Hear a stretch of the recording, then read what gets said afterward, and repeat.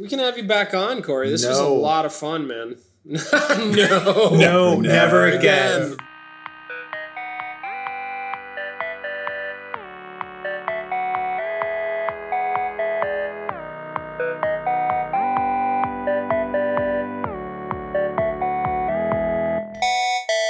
Hey, Rich. Paul, it's good to see you and hear you. It is. It's good to see you, too. So, look, we have somebody on the podcast today who is someone we've both known and interacted with many times over the years. Kara Swisher? So, anyway, but no, Corey Sicha is here with us today. Corey, it's great to see you.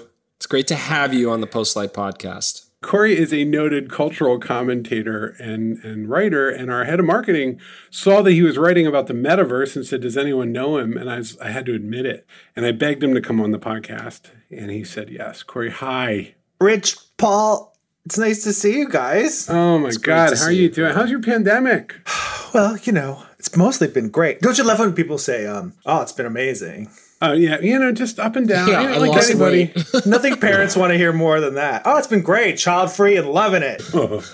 I will say I tend not to be a super jealous person, but child-free pandemic actually kind of gets me in a place where it's like, I think the way that most people think about billionaires, I think about child-free pandemic. I mean, that must have been nice. To be honest, I thought about it every day. I was like, I would wake up basically every day, around 10 or 11. I need to take advantage of what's happened to me. Yeah, and every day I'd be like, wow, I'm really glad I chose not to have children, and I feel for my friends who did, and I'm sorry that you guys had a much more terrible time than us. No, come on now, because you've always been very, very clear that people who have children are probably making a mistake. There is no part of you you must have been waking up every day and going, there you go. I told you. Now you must pay the price. I mean, someone has to have children. I'm glad y'all are doing it. I personally beg people not to. Do we really need to have children? Because so they can populate the metaverse while sea level rises? Like, is that what we're doing? All right. So, let me set it up a little bit here. I do think we should talk about the metaverse. We can't deny the conversation. I'm going to ask you to define it. The tech world is incredibly good at taking a word and making the rest of the world feel left behind. And you're already behind. So let's catch everyone up. What is the metaverse, Corey? Here's what they mean when they talk about the metaverse.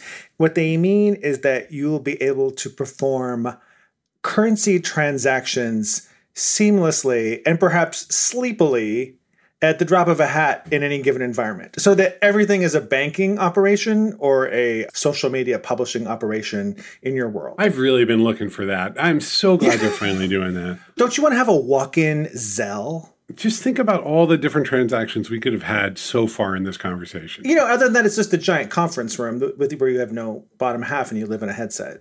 That's how you're defining it. That's interesting that you're defining it in a commerce sense. What's the second part? So, the rest of it is that the marketing talk is that we want to bring people closer together. And so we can seamlessly go visit each other in our virtual mind spaces or something.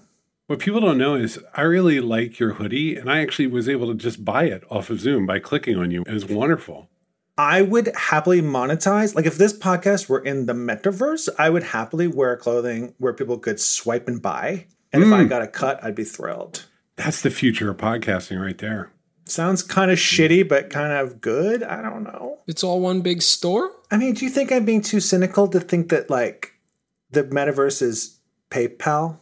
What do you think it is, Richard? My understanding is that we have to use technology as intermediaries today to connect.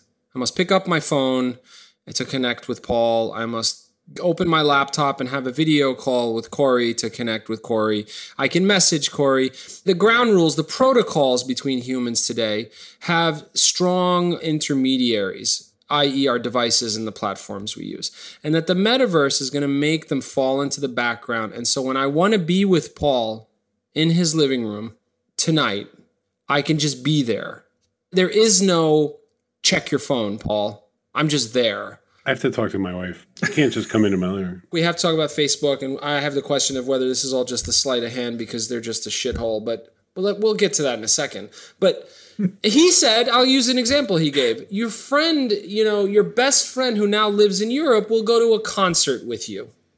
in the metaverse, and you will be there together. But I mean, like Rich, I totally see your point because I mean, listen. So during the pandemic, every Friday night, me and my best friend Sarah, we got on Zoom, and then we would start a movie on our separate TVs in our houses together and watch this thing together, which was like so stupid, right? Like it was super dumb. But we did this every Friday night for a year and a half. And now we go to movies in person because I'm ready to get COVID. But this was like a prime example of what the metaverse is for, right? Like human connection, two friends consuming a cultural product together. Like, right. That's so what you guys want. could be wearing your goggles watching that movie and sort of virtually in the theater. And I could be dressed as a slutty mermaid. That's okay. exciting. So more of your senses are overtaken such that it feels more real. It's not in a screen. It's not in your laptop. It's not a square in Zoom. You're stepping further and further into sort of hacking reality so that the person is with you and near you. Corey, it's interesting that you went right to commerce when I asked you to define it. I just think like Facebook is an advertising platform. And I do think that the big pitch they made, which I feel like people haven't sort of talked about enough, is that they made a pitch to people being famous on the Facebook platform, which they're worried about. That people are famous on TikTok, people are famous on YouTube, and people are not famous. And they are famous on Instagram, but they're not famous on Facebook. And I think that's kind of the pressure Zuckerberg feels. Certainly it's the pressure YouTube feels, and they're paying TikTok creators to like post to YouTube. I mean, like, it's just like, it's mayhem out there, and they're just desperate for a fame ecoverse. So the way to solve this is to create virtual spaces and make everyone wear a goggle? They keep de-emphasizing the goggles. Have you noticed that too? Where they're literally like, right. There's no hardware. Explain that. I don't know. Brett, Paul, you saw this, right? I think there's a part of them that's like, cool, 3D wizardry. Let's show a little of that because at least we have something to show. But then really the way they think is big abstract systems overlapping. The first thing to say too, if you're listening to this at home and you're, someone who's like, what do I need to do about the metaverse? Like none of this is real yet. This is all just like rich people running their mouths. It's a lot of R&D right now. Yeah. Here's the thing that really threw me. Facebook goes out there and they're like, we're going to double down on all this like augmented reality, everything. You play cards on a space station or buy Rachel's sweater, but actually from Rachel who's standing right in front of you or just whatever the hell it is. But they didn't say, hey, you're going to get to go into influencers' houses and hang out with them. And they didn't say, like, how about an amazing 3D family get-together right from inside of the core Facebook experience, et cetera, et cetera. And so what that made me think, there's like three options. One would be they don't really see themselves as a big software platform. They just see themselves as an amalgamation of stuff. We'll have, just like we have WhatsApp, Instagram, Facebook, we'll have Metaverse over on the side, and it doesn't really matter that those other things exist. Maybe they'll link up. You'll be able to log in all four at once, but like that won't matter. And then, or is it really that they've decided this will be the radical new thing and the old things don't matter? Or is it just a plaything and they needed a good story to tell because all their other stories are so bad? I mean, the number one thing I keep hearing about this too is like there's just nowhere to look at like tentacle porn. Porn, historically, it's sort of unspoken and there's not a lot of essays about it, but historically, porn was spearheaded a lot of technical innovation. No, there's a lot of essays about it, but it's not anymore. I don't read those, Paul. You read those kinds of essays. Okay? He has things to do. I read those essays for the articles. Right, porn brought us video streaming, right? Exactly. That used to be the case, but now I think social media never had a pornographic application. I think humans connecting and tormenting each other or ruining the entire political apparatus of the world is actually more compelling than pornography. Let me ask, kids are a fascinating lens, right? Rough transition, Richard. No. Jesus Christ. My kids saw like a telephone on a wall in a movie. And they're like, what the hell is going on? What is that? It looks like a banana. And they're talking into it and it has no screen. And then they see phone booths in movies. And you know what you end up realizing is like as things change, a lot of the assumptions that we make, they're not even built in for them. They're new, right? And so that kid that's born 15 years from now, kid is born, then they're 7. And they're watching someone look at a phone to do something. Are they like, what are you doing? Are they doing that? Yes. You think so? Right. I think that's right. My goodness. I mean, is that real? The one thing that kind of blew my mind working with Taylor Lorenz, the tech reporter, was she was like, put the implant in my skull now. Like it's coming. Yeah, she's good with it. But that sort of made me reassess my relationship to the internet too. I was like, I was like, oh, I have to understand like what's coming. And what's coming is a device-free future. And if like we talk about the metaverse, like that's what Zuckerberg wants to talk about, maybe just because he hates Apple and, Samsung or whatever. But like, No, I buy the glasses. I don't buy the idea that we're going to be in a helmet and cut off from reality, but I totally buy augmented reality once things settle down. implants, put it in my head. Augmented reality, like walking by a storefront and there's just stuff on the glass that's just... No, you're thinking ads. Like, of course there's that. I just sort of like... You're walking around, you see your friend's been there, messages pop up, you're able to interact. Think about Google Maps, the Google Maps experience when it's able to like sort of be passively in front of your face. How great that could be. Paul misses Foursquare. Aw. Yeah, I never really used it because I didn't have that much of a life. But I'll tell you a funny Google Maps story. My son, this is a couple of years ago, 6 years old, I showed him Google Maps. I showed him Street View. And I said, we're going to leave the house and now go down to the corner. And my wife had left the house. And I'm going down the street and I turn on Fifth Avenue here in Brooklyn. And he goes, catch up to mommy. Right. He didn't distinguish that Google Street View was not that moment right then and there. He thought, that's a funny story, but that can be our shared reality really soon for everyone, not just 5-year-olds. Doesn't that sound great? Look, another thought. It's important that Samsung not lead the way here, okay? Because every time you give them an Android base operating system, they put this glossy layer, or like Asus. If Asus leads the way, it's important that it not be them. I'm just going to say that out loud. Hard agree. It'll just be Apple. If Apple decides it's real, Facebook can't make consumer products that bazillions of people want to own and put on their face. Until it's Apple, I won't take it seriously. But isn't it going to be just like Facebook wrapped in a Venmo shell with like a CoinDesk narrative interface? I don't know. It's going to be terrible. Maybe. Now you're sort of hinting at the giant super apps that they have in China that are just like, here's your whole life. Like, that's the dream, right? And we haven't been able to achieve that dream in America because there's just too much antitrust, not enough government. It's interesting you bring up Apple, Paul. Nobody is better positioned than Apple to insinuate itself more into your life because their model is hardware, not ads. And they're able to take this high-minded position around privacy and how like they've shut down entire businesses by turning down the ad pipe on your iPhone. They are trusted in a very powerful way that I don't think anyone else is. So look, we have to assume that Apple glasses exist today, right? Like they have to. So Facebook is all in here. Put it on your face. We're going. Get on the bus with me, Mark Zuckerberg.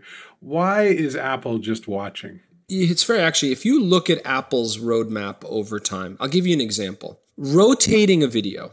For the longest time, technically, to rotate an image, a still image, it wasn't that technically complicated. Everything did it. You could rotate an image. So if I took a picture of someone the long way and I needed to rotate it around, I could do it. But rotating a video requires reprocessing the video because it's more complex and it's a moving image. There were countless apps on iOS that did that effectively. Probably, I'm going to go ahead and say millions of dollars in app revenue was going towards apps that just rotated a video. Apple sits and watches. They just watch and watch and watch. And then all of a sudden, it feels 2 years later, and they're like, now it is time. And then next thing you know, the same button that was rotating your image rotates the video. And that is the end of all of those apps, right? And Apple consistently does this. It's like the finance industry. It's like the Ray Dalio, like, here's our report on Eastern Europe. And then they move $80 billion the next week, and that's done. Now they're done with Eastern Europe, on to the next thing. They hold a premium to the experience, right? Innovation is always a little kludgy in the beginning. It's never smooth, right? And Apple just hangs back and then executes the way they want to execute. That's a big driver for them. Also, why bother? They make exactly gobs of money. So. The only company in this realm that Americans love more than Apple is Amazon. Americans love Amazon. And as someone who just had like Whole Foods got delivered to my house today, like an jerk. Like, I'm just saying, like, the real metaverse is like me sneezing at my like PlayStation and groceries coming to my home. I mean, this is a great point because if you're in the tech world, you'd think Amazon was being run through the mud, but their approval rating is like over 90%. Well, then you overlap that with journalism. Look, I mean, I have to occasionally take my friends aside and be like, you realize that what we believe is like less than 1% of America. Like nobody. The other 99.7% of Americans are like, send me. I love that the box has a smile on it. They just can't believe how great that is.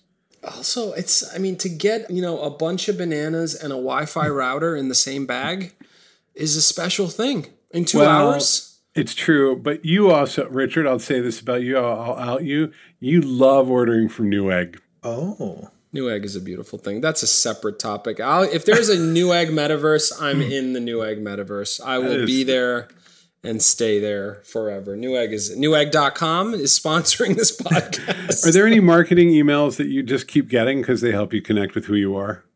Oh, that's a really good question. Well, for me, Micro Center is a big one. For Rich, it's Newegg. Like, I love when they're just like drone deals. And I'm like, yeah. Yeah, I was getting that way with Best Buy a little bit weirdly, which I don't know why, but they were literally like, they're so aggressive. They're always like, don't you need a drone and a camera to go with it? I'm like, they're out of control. Their checkout experience is like, hey, no, I'm going to put like 200 batteries in that cart. And you're like, no, don't do that. I'm like, yeah, Bluetooth speaker. No. Best Buy is the thirstiest big box store. They seem panicked. Like the emails are actually desperate. I kind of love it. They're afraid. Yeah, you're right. It's great. You're right. I want to ask you both a question. When you wake up in the morning, do you pick up your phone? Of course I do. Because usually what's happened is my beloved co-founder has sent like 28 messages by 7:30. Is he like that? Still? Oh, God, yeah. Still? Yeah. What does that mean? Well, it's been so many years you two have been at this together. Dude, therapy, like... You know me. I would dither, right? I'd be like, well, I wonder what will I do today? What are interesting colors? Rich provides the focus that I might not otherwise have. I would have to find that focus somewhere. That's a very kind way to frame it, Paul. Thank you. Rich is your payment layer. I mean, I don't message you that much. It's a good point, Corey. I used to message a lot more. We used to be very paranoid state. This was a self-funded startup. Now we're not there anymore. So, but do you still pick up the phone in the morning? I mean, to say I pick it up would imply that I put it down while I'm asleep, which is incorrect. It's just in your mouth. It's in my hand. I go to sleep reading my Kindle app and then sometimes checking Reddit. I wake up and I start looking at things. It's actually... What are your Reddit faves? I have a pretty intense Reddit life that's actually very private. No, but a lot of it's like video games. There's some hobbyist stuff on there that I won't discuss. Yeah, no, that's totally fine. So not that it's dirty, it's just that it's just personal. Like all your personal nerdy stuff in your little communities have gone there. Like the Yeah, I get it. We want this. I get what I'm getting at here is we're picking up the phone the minute we wake up. Is this what we want? Like we could sit here like old men and say, the way I used to do it, I used to go get the newspaper from the newsstand. Zuckerberg is trying to Facebook or whatever the hell it's called, is trying to package this all up into some new framework. And here's what's going to happen is it'll happen and they'll make the 3D graphics will be better and they'll figure out the part where you pick something up in the metaverse and throw it at a virtual dog chases it and all that. And then Corey will still be on Reddit 20 years from now. Yes, because you age with your platforms. That's what we saw with Snap and TikTok, right? But what is Reddit at that point? Well, Reddit is just Usenet. Yeah. And then whatever. But is it something else? Does it evolve? Users don't care. Users don't care. But I will say, watching this sort of anti-work people try and organize the Black Friday walkout. Dude, Richard, strike. Have you seen anti-work? They are trying to organize a general strike, and on Reddit essentially, which is sort of a first in Reddit's long history. What? Well, and Twitter can't do this actually as a platform. Facebook could organize a general strike, but it would basically be organized by the CIA. So wait, what is this? What's happening here? It's a mass labor movement on Reddit and all that entails. And they've splintered off into a general strike group, which is a lot of people making plans, and we'll see. Is this kind of satire? Is it a joke or is it real? Oh, no, this is real. Well, but I mean, it's satire in the same way that everything is meta and everything is comedy and everything is satire, but they're totally serious about the general strike. Oh, yeah. The general strike, all all workers? Yeah. Let me shift gears for a second. Let's imagine they figure out how to reverse the aging process. And it's 6:30 in the morning. I just woke up. What's the first thing I'm doing 30 years from now? Ooh. Am I staring up at the ceiling and pointing at a virtual croissant and then it shows up at my door? Are you poor? Are you poor or not? Because you're going to have a really different experience. Yeah, Like, he's right. That's If like you're a big poor, deal. you only have an iPhone 28. Let's assume I'm a middle class. I get vacations. I go on vacation. I'm doing fine. Every single platform ideation session assumes there is one platform and one way of communicating in the future. First of all, everything will be smarter. So let's say you're going to affiliate yourself with your Kindle. I go to bed with my Kindle, but your Kindle will now have every single thing that your iPhone does. Like, it will do it in like It all collapses. on a $2 chip, right? Like the iPhone headphones, the new ones, what are they called? The AirPods? Wow, Dad. I'm Android ecosystem. Thank you. The AirPods have as much power as the first iPhone did in terms of computing power, right? Like they're just rocket It's just ships. getting smaller and smaller. Yep. You're going to go to the movies. There's still going to be movie theaters. There's still going to be big screens on your wall, and you're going to watch Netflix 20 or 30 years from now, right? Like, so all of those experiences will still be there. It's just that everything that we assume like is very Apple or very, very Android or very like phone or very Metaverse is going to be kind of disposably interchangeable between all of those platforms. So it's all built in. Why wouldn't it be? It'll be in your fan, your electric fan that you buy at the drugstore because your other one broke and your AC is having trouble. Like, your infrastructure will be failing, but your ability to get a microchip in anything will be extremely high. Corey, you're waking up 30 years from now. What's happening in your bedroom, in your kitchen, in your bathroom, experientially?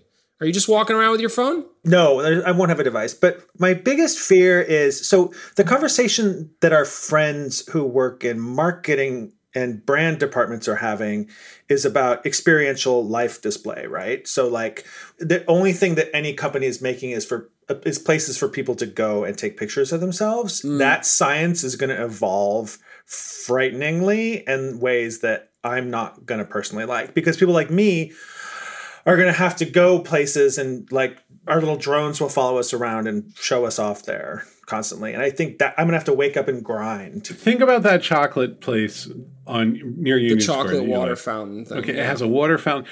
That place, it's a legitimate chocolate place. We go in, you get your thing, you're happy. They have a little hot chocolate. We split it. It's a nice little ritual. Two guys having a good day out in the city. And it's an absolutely ridiculous place. There's no way that wasn't designed with the idea that people will be Instagramming themselves. Like, it's 2 or 3 years old. You're right. So yeah, I never made that connection, but you're totally right. What's going to be fascinating to me, not in a like fun, this is interesting way, but like when Wendy's decides it needs to be Instagrammable. It's getting there. I think that as elder people, no offense, I think that you too, even though you have younger children and young people in your lives and wonderful young employees, you may not have any idea just how much people post. Like they post a lot. And when there's no disconnect between the device and the publish button, like the posting is going to go from constant to absolutely constant. Technology, I've said this in the past in earlier podcasts, the evolution of technology is just the elimination of steps. Yes. Great. Up until the point it becomes unconsumable. Nobody wants 24-hour live streaming unless you're really putting on a show. It's got a quick drop off on the, like Addison Rae will have 1 million people watching her walk the dog, but and the rest of us will have 5. You're a loser. Right. Nope, I have 0 people. Okay, well, hold on. Let's make some predictions about different media platforms that everybody's all excited about. Let's start with a big one. What's going to happen to podcasts? Fast forward how many years? 10 years? 20 years? What are we doing? I'm going to say podcasts will be replaced by a new format called bodcasts. Sorry. You got me. I don't know why that got me so good. I don't know. That's really terrible. Heyo. Is this any different than what Howard Stern's been doing for 10 years or 20 years? 30 years? 40 years. 40 years.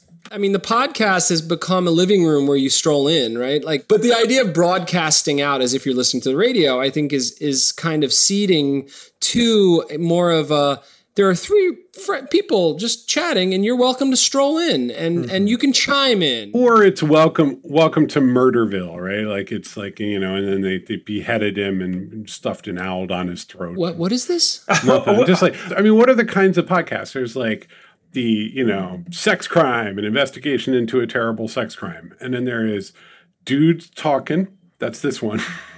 It's just dudes I'd talking. like to think that this particular podcast is a cut above dudes talking. I think you're talking about Joe Rogan, who's just a big meathead. But no, that one's really popular, though. There's like a really big industry that replaced magazines, which is like Red Table Talk, which is like sort of just like mass celebrity culture event that Oprah is the only one still trying to compete with in any fashion on TV, and the rest is all just gone online.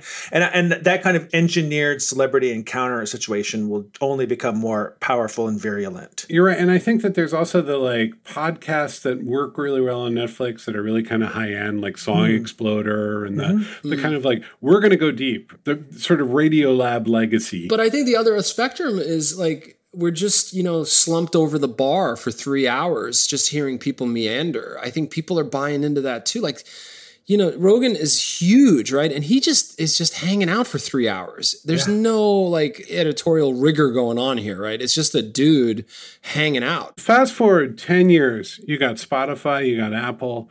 Am I telling my children get into podcasts? No. Okay, so I don't do that.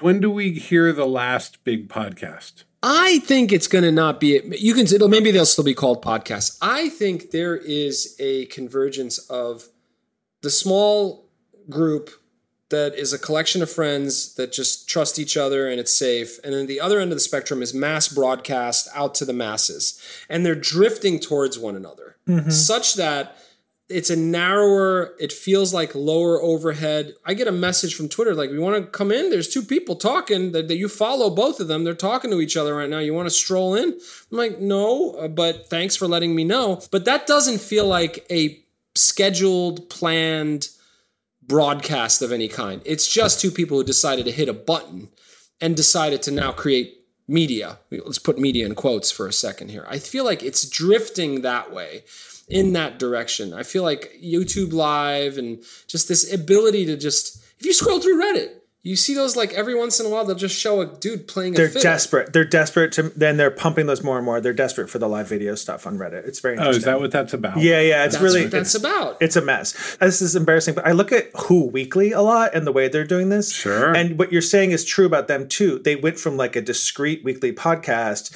Now they have a subscriber only extra podcast a week. They have an ongoing Facebook group. They have live events. So like they're becoming metaversical. And then like, you know what I mean? Because they're not overextending themselves because they're really smart and they know what they're doing and their community's really welcoming and helps them grow. But that's becoming a more unified place beyond a simple podcast.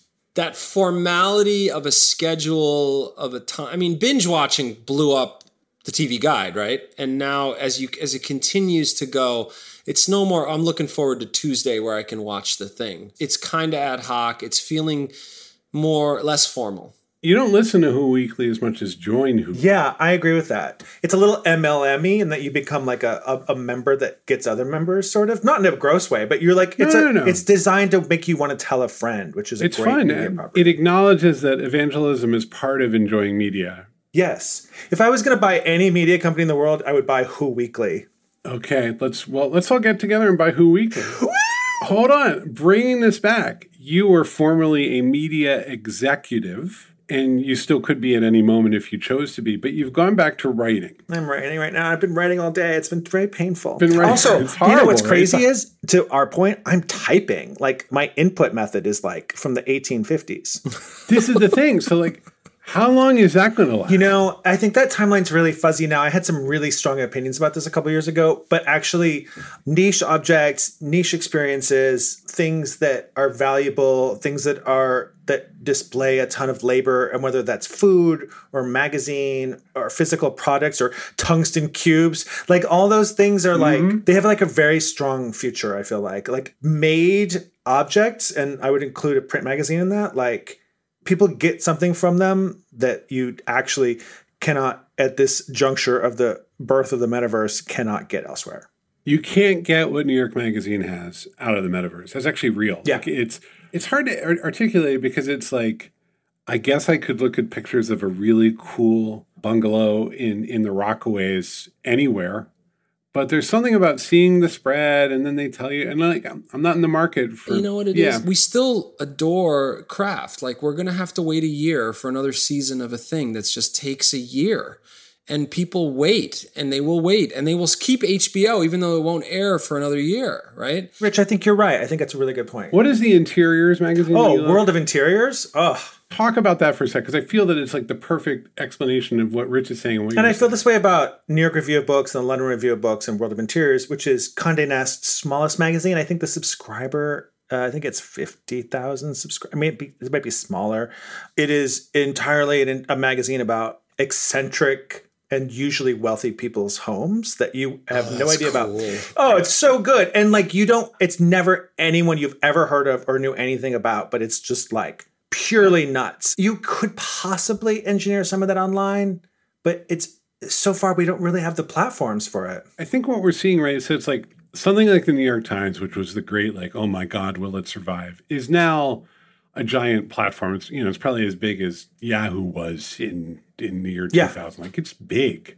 And so we think about the Times as the paper and, Gray Lady and all that stuff, but it's actually this giant integrated super media platform. And then I think there's like the niche products that maybe if you're a Condé, the theory was always if we bundle the niche, we'll be able to make a big old business. And that's still there. Like it's not over yet.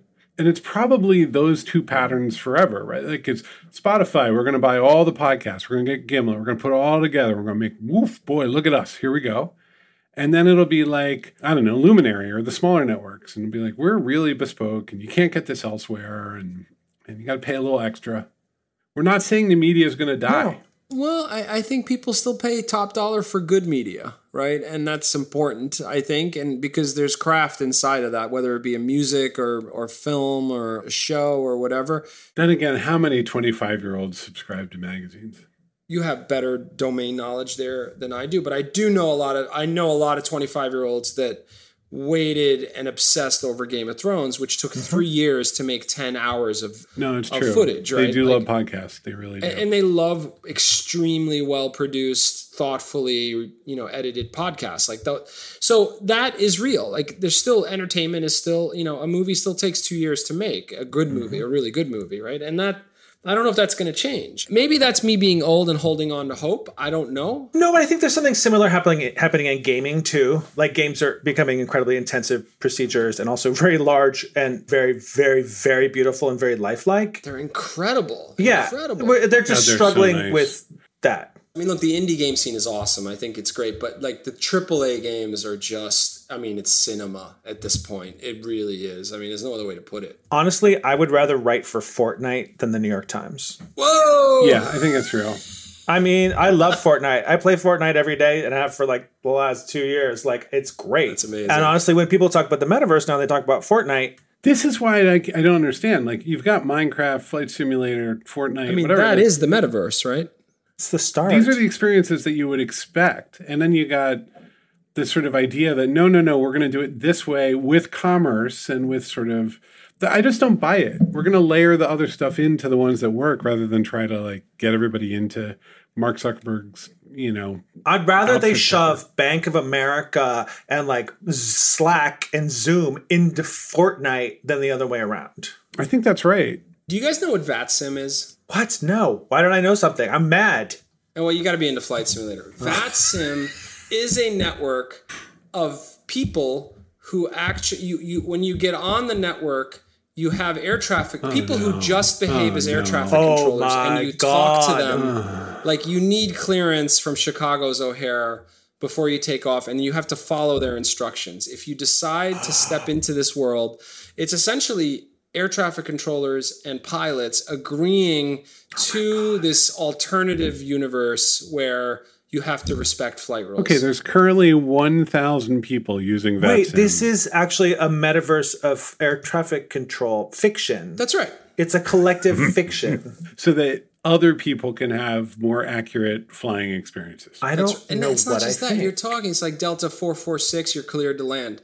Having someone say that to me from their mom's basement is just very endearing. I'm sorry. Here's what I think. I think that all of these experiences are going to happen in their islands like that. It's going to be inside of Flight Simulator. And your Animal Crossing. If you want to profit from this, the people who are going to make the most money, rather than Facebook, I'd rather be like Stripe or Plaid. Yes. And be the transaction engine that will let you do things and buy objects. The transactional middleman. Yeah. Wait, I have a question. When you fly across the Atlantic in a flight simulator, is it in real time? You can change the pace of time. I want to change the pace of time. But you know what's great also about Flight Simulator is it'll take actual weather from the Earth at a given moment and layer it on. I know, it's a lot. I could see doing this 12 to 18 hours a day. This could happen to me real fast. I actually want to pose this question to both of you because I think you're going to both answer it differently. One of the things that's materializing is that there's this framing of the consumer as sort of this babe in the woods. Everybody's yelling at Facebook. Everybody's talking about what technology is about to do to you, as if we're just little by little losing control. Zuckerberg's stare is scary. It's just scary. I went and I shut off my Wi-Fi as soon as I finished watching the video. What do you tell people? What should we tell people? Is this good? Well, there's two tracks. So for me, the one track is, once at a major platform, the person there said to me, like, well, you have more data than you ever think. Like, they said, we saw people assembling, at a bridge in Afghanistan and knew things were about to break out. And I was like, oh, this is bad. This is very bad. They should not be carrying their iPhones with them at this point, for sure. Now that we know that. Right. And so that part is beyond our control and probably needs to be dealt with in some way that I don't really want to endorse personally. But like, the flip side is people who play games on these platforms. And I mean, social games. I mean, creating careers as creators, as like human beings having fun. Like, it's cool. It's like, it's too closed down, honestly. Like the reason people love Reddit and the reason people love flight simulators and the reason is because there's more room to mess around on there. So I just think like most of this is good. The data privacy and the rest of it and the ad trafficking is terrible. And the rest of it's amazing. Like, who doesn't want to live online? I want to spend all my time online. I think just knowing the lines, if we're going to shift to advice. Paul, what are your thoughts here? We've now had the experience of fast forwarding 20 years and seeing and going, wow, we were provincial and we didn't really think it through and we didn't really, and I feel that the way that stories get told about this stuff are kind of provincial. They're just like Brooklyn journalists talking about, who kind of hate capitalism, going, oh, no, they did it again. And in reality, you've just got these billions of people feasting on pixels. And the joke I always make and the thing I always try to remember is like everything becomes everything. Like your Kindle becomes your goggles and your glasses become smart. And just like everything will become everything and everything overlaps. And like those giant infrastructural messy things are in our future. It won't look like Facebook. It won't look like Meta. And so how do you prepare people for that? And, stories and help them understand the tools. And my thing is always people should know more about the protocols and the systems underneath it. And then they can make better decisions. Like if it's going to be a caveat emptor society, then you need to give them the tools that they need to establish their own caveats and figure out where the routines are. But that's never going to happen. We live in a world where people have to click OK to every cookie they've ever seen in their lives, and that's our solution to informed consent in this world. It's funny. Corey, I'm going to tell you something. I'm going to just completely agree with you. I don't it's very high-minded what I'm saying. Yeah, but that's the part that sucks. And I think the other thing, there's always the fantasy, like we'll make the new decentralized thing and it'll be better this time. And we did that, and it's blockchain. So yay! I don't know. This is the tech industry, right? Like there's not going to be a new one. I'm glad we didn't talk about blockchain at all, but we really should have. Corey Sicha, if people wanted to get in touch with you or follow you in some medium or other, what would you like them to do? That is such a great question. That's one of the things I ask after I ask people their pronouns now. And I would say the answer to that question is, although will it hold up over time, I would say the answer is Corey.substack.com. CHOIRE for people who are just tuning in. Corey.substack.com. Corey, this was great. It was nice to catch up. It was great to see you guys. I am so obsessed with VATSIM now, I don't even know what to do about it. It's wild. Hey, Rich, I'm just going to say it. Hello@postlight.com if anybody needs it. That's good enough, man.